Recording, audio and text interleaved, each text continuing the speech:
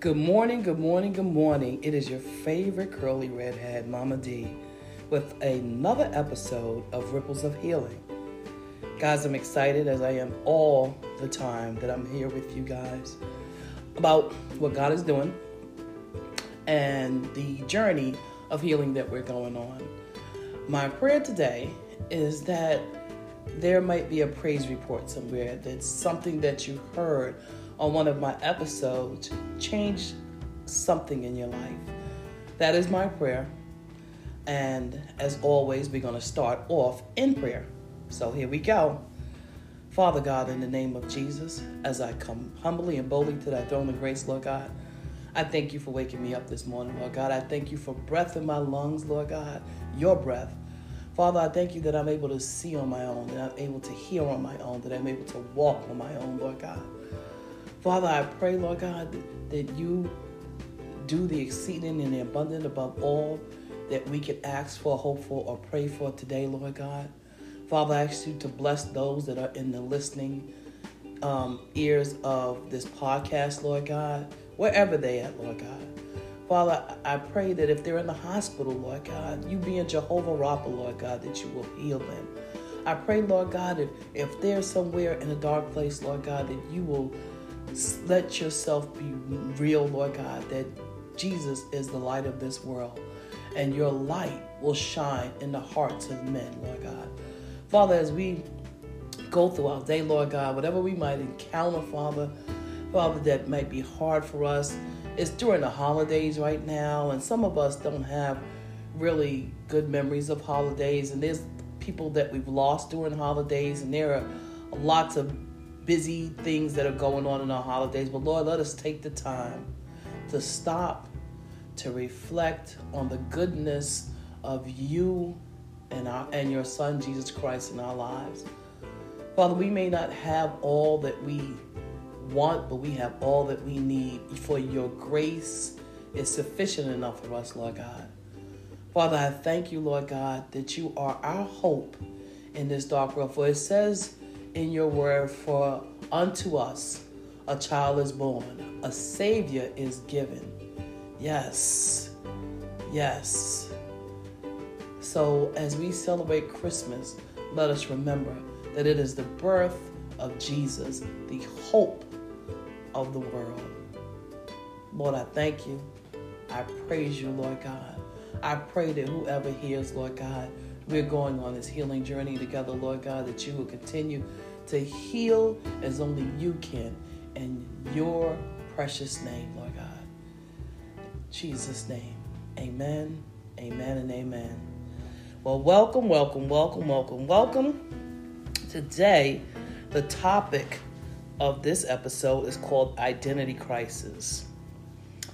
I don't know about you guys, but I grew up with an identity crisis. When I think of identity crisis, it defines as not knowing the origin. And as a child growing up with no father in my house, as a little girl, my identity was one-sided. And this made me angry and needy. Also, growing up with no father and an alcoholic grandfather, I did not know how to have healthy relationships or friendships with the opposite sex. I grew up with a home full of women. For a long time, maybe questioned my own sexuality as I was growing up. Women that were broken, women that were angry, women that were resentment, women that were hurt, deeply traumatized by the things that they had experienced in their lives, by the loves that they had lost in their lives. Deeply hurt. I grew up in that place, and so of course, what else was I to inherit but the same trauma, the same hurt, the same brokenness? So I see how my father treated my mother, and it was very disrespectful how my mother was towards him out of her mouth. But my mother didn't know any different because she learned all that she learned from the people that she lived with. And that was my great-grandmother, my great-aunt, and her father, and her sister and her brother. So, of course, brokenness handed down from generation to generation is where I'm speaking from. But because I was so disrespectful toward men, because I didn't have anyone to truly look up to except for my alcoholic grandfather, and he just cursed all the time and he was angry all the time, I grew up with a bit of hatred toward men. And so I remember when I was in the 5th grade, I had a teacher. His name was Mr. Smith. And he and I just could not get along, and my feelings toward him were so disrespectful. I mean, every time he spoke, I talked back, and it wasn't even a nice way. I also remember one day he kept calling on me, and I think he did it because he knew that it would bother me, and he knew the person that I had become, this angry 5th grader. I was only 10 years old. I literally picked up a chair that was connected to a desk that I had and threw it at this man.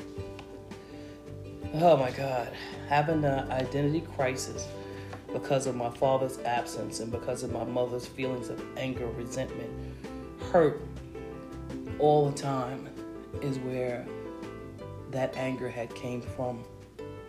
And if I had to do it all over again, I would. I mean, if I knew where Mr. Smith was, I would actually apologize to him and ask him to forgive me, because God wants us to forgive others, and he wants us all to also to be forgiven. That is his word. He says, forgive others as I forgive you. That is part of the Our Father prayer. So I thank God that he gives us an opportunity to go and ask for forgiveness and to be forgiven. Amen. Thank you, Lord. Thank you, Father. My father also was verbally and physically and emotionally abusive toward my mom. I only knew this because of the experience I had as a child. And if it was different, I didn't know. They're both dead and gone on to be with the Lord, I pray. I'm sure there are a lot of us who can relate to my story, who grew up like I did. I believe this is why I had so many broken and abusive relationships. Do you know that 2 broken people can't fix each other? And do you know that 2 people in a relationship who have experienced some kind of traumatic event or abandonment or trust issues or absence of parents, of love, cannot have a healthy relationship? At least it wasn't for me. Growing up in Harlem during the 60s through the 80s, sadly, there were a lot of relationships like my parents. And unfortunately, for the children who were the products of these relationships, we got passed down generational brokenness. Y'all, as I read the story of Gomer in the Bible from the book of Hosea, I could relate 100%. As I slept with men for money, for drugs, nothing I'm proud about. And because of God, my loving Father, he forgave me and took the shame out of my life and restored me with his great big love for me. Guys, I've had 2 abortions by the age of 18 and 2 children by the age of 25. I was a mess. But how many of us know that God can take our mess and make it a message of hope and redemption and restoration and love for ourselves as well as someone who is listening who don't know him? If he looked down from heaven and decided I was worth saving, loving, freeing, and knowing me, he could do the same for you.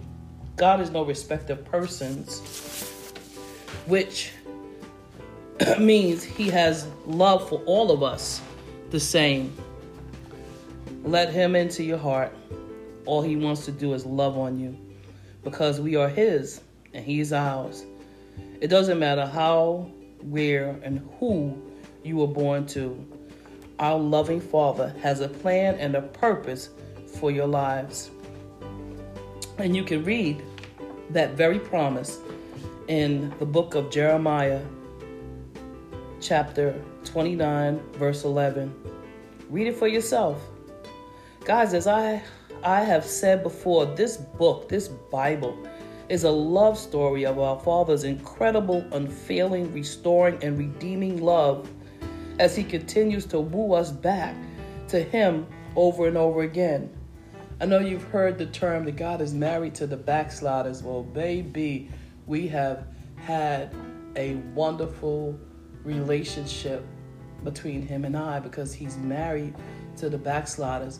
So for the many times that I tried to do things in my own way or my own thoughts or my own perspective, I failed over and over again miserably. But how many of us know that when God fixes, when God restores, when God heals, He does it completely? Amen, amen, amen. Hallelujah.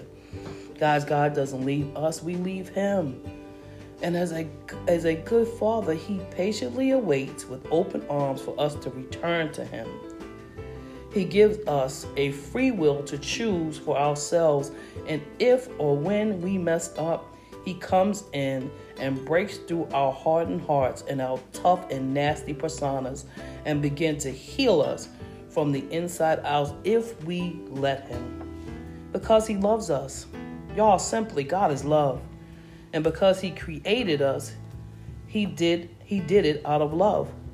So let us return to the lover of our souls, the lifter of our heads, the healer of our bodies and our hearts, the restorer of our broken lives, God the Father, so that our children and our grandchildren and great-grandchildren for generations to come have the chains of addiction, brokenness, and destructive behavior broken in their lives, so that they too can be healed and made whole to live good lives and receive the blessings God the Father have for us and for them.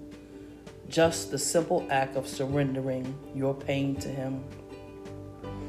John 3:16 says, "For God so loved the world that He gave His only Son, that whoever believes in Him shall not perish, but have eternal life." How wonderful is that? That is another promise that He gives us, that He gave His Son to die for our sins, to die for our filthy lives, to clean it up. He takes that mess, He brings His hand down from heaven, and He goes into the gutters of our lives, and He picks us up, and He cleans us off, and He makes us new in Him, so we can live better lives, so we can do greater things in our lives, so we can be made whole. And that's what this journey is all about, being made whole. I read in the book of John about a Samaritan woman that was by the well, and she was getting water. And the story goes where she is getting water in the noonday, and this is in the middle of the desert. So we all know that it gets pretty hot in the desert.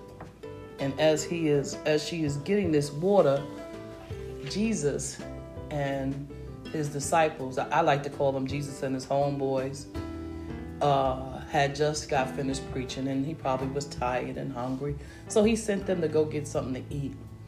And He's sitting by the well, probably sitting down on the ground trying to get some shade, in the noonday heat. And this woman comes up, and she doesn't even realize that she is about to encounter the King of Kings and the Lord of Lords, and that this one encounter will change her life forever. So she says to him, he asks her for a drink of water, and she said to him, you're a Jew. Did you know that you and I are not supposed to be talking with one another? Because Samaritans were what we call a mixed breed. And so the Jews did not acknowledge them as being clean people. And so here she is, this Samaritan woman, going to get water from a well, probably to like feed her animals and to water, plants, feed the cattle. She's going to get this water. And then she encounters this man. And she probably thought to herself, like, whoa, what's going on here? And so she says, well, how am I going to get you water? You don't even have anything to put the water in. And Jesus says to her that you're going to get water, for animals, or get water for your family. And they're going to get thirsty and come back. And you're going to have to come back and get more water. But the water that I want to give you is living water. It's eternal water. And once you drink it, you will never thirst again. Hallelujah. Hallelujah for the living waters of the Father. And this woman, who's astonished by what she hears, she knows that he's not your average person just sitting here. There's something special about him. And she recognizes it. And so as she recognizes it, she starts to speak to him about him being a rabbi or a teacher. Like, like you must be, because I've never heard anybody talk like you do. And Jesus begins to, in a loving way, tell her about the things in her life that he wants to change, that he wants to free her from, that he wants to restore her from, that he wants to heal her from. And he tells her that she's had many husbands, and the man that she's sleeping with, shacking up with right now, is not even her husband. And because he says this to her, she knows that he's different. She knows that there's something totally different and so wonderful about this person that she's encountered. And he does. He heals her and he makes her whole in such a loving way. Isn't that what God does for us? He does for us something that we can't do for ourselves if we just surrender our lives and surrender our hearts to him. And she's so excited that she wants to tell everybody about this encounter that she had with Jesus. How wonderful. Aren't we all waiting for an encounter with Jesus? That one encounter that will change the circumstances in our life. That one encounter that will change our life forever. Because it says that he gives us eternal life. That's what John 3:16 says. But God so loved the world that he gave his one and only Son, that whoever believes in him shall not perish, amen, but have eternal life. So I ask you today, those that don't know him, to accept him in your life today by just saying, God, I acknowledge myself as a sinner. I acknowledge that your Son Jesus died for my sins. Please come into my heart and love me again as your child. I surrender all my life to you. Please change me. Amen. Guys, that's all it takes. It says if we believe in our heart and confess with our mouth that Jesus is Lord and God raised him from the dead, we too shall be saved. I'm not going to tell you that just because you become saved that all your problems are going to go away, but I am going to give you the guarantee that God gives us all, that he is the storm chaser. Amen. That he is a way maker, that he is a miracle worker, that he is a promise keeper. So this Bible that we read, he gives promises after promises after promises of the life that we could have if we be obedient children of the Father. He tells us from end to end about the restoration, the restoring of our souls, the restoring of our hearts, the restoring of our lives to be better. He is the God of the exceedingly and the abundantly above all that we ask, could imagine, and think of. Because our prayers go straight to Him. Jesus is our advocate. He sits on the right hand of the Father, interceding for us, telling His Father, these are your children. They want to come back. They love you. Their hearts are now unhardened towards you. Their thoughts are now that they believe that you are the true and living God, and that there is nothing impossible for you to do. You, God, have turned water into wine. You have turned deserts into rivers. You who have parted seas so that your people can be freed. God, I thank you. I thank you for each and every promise. I thank you for your word that stands true, that holds true in our lives. Let us continue to love. Let us continue to seek your face every day in our lives. And let us continue on this healing journey as it is to be made whole, so that somebody who is broken as we were can be restored as well. That they'll know that there's a God that sits up high, that loves them, that chose them, that redeems them, that restores them to wholeness. Thank you. Thank you.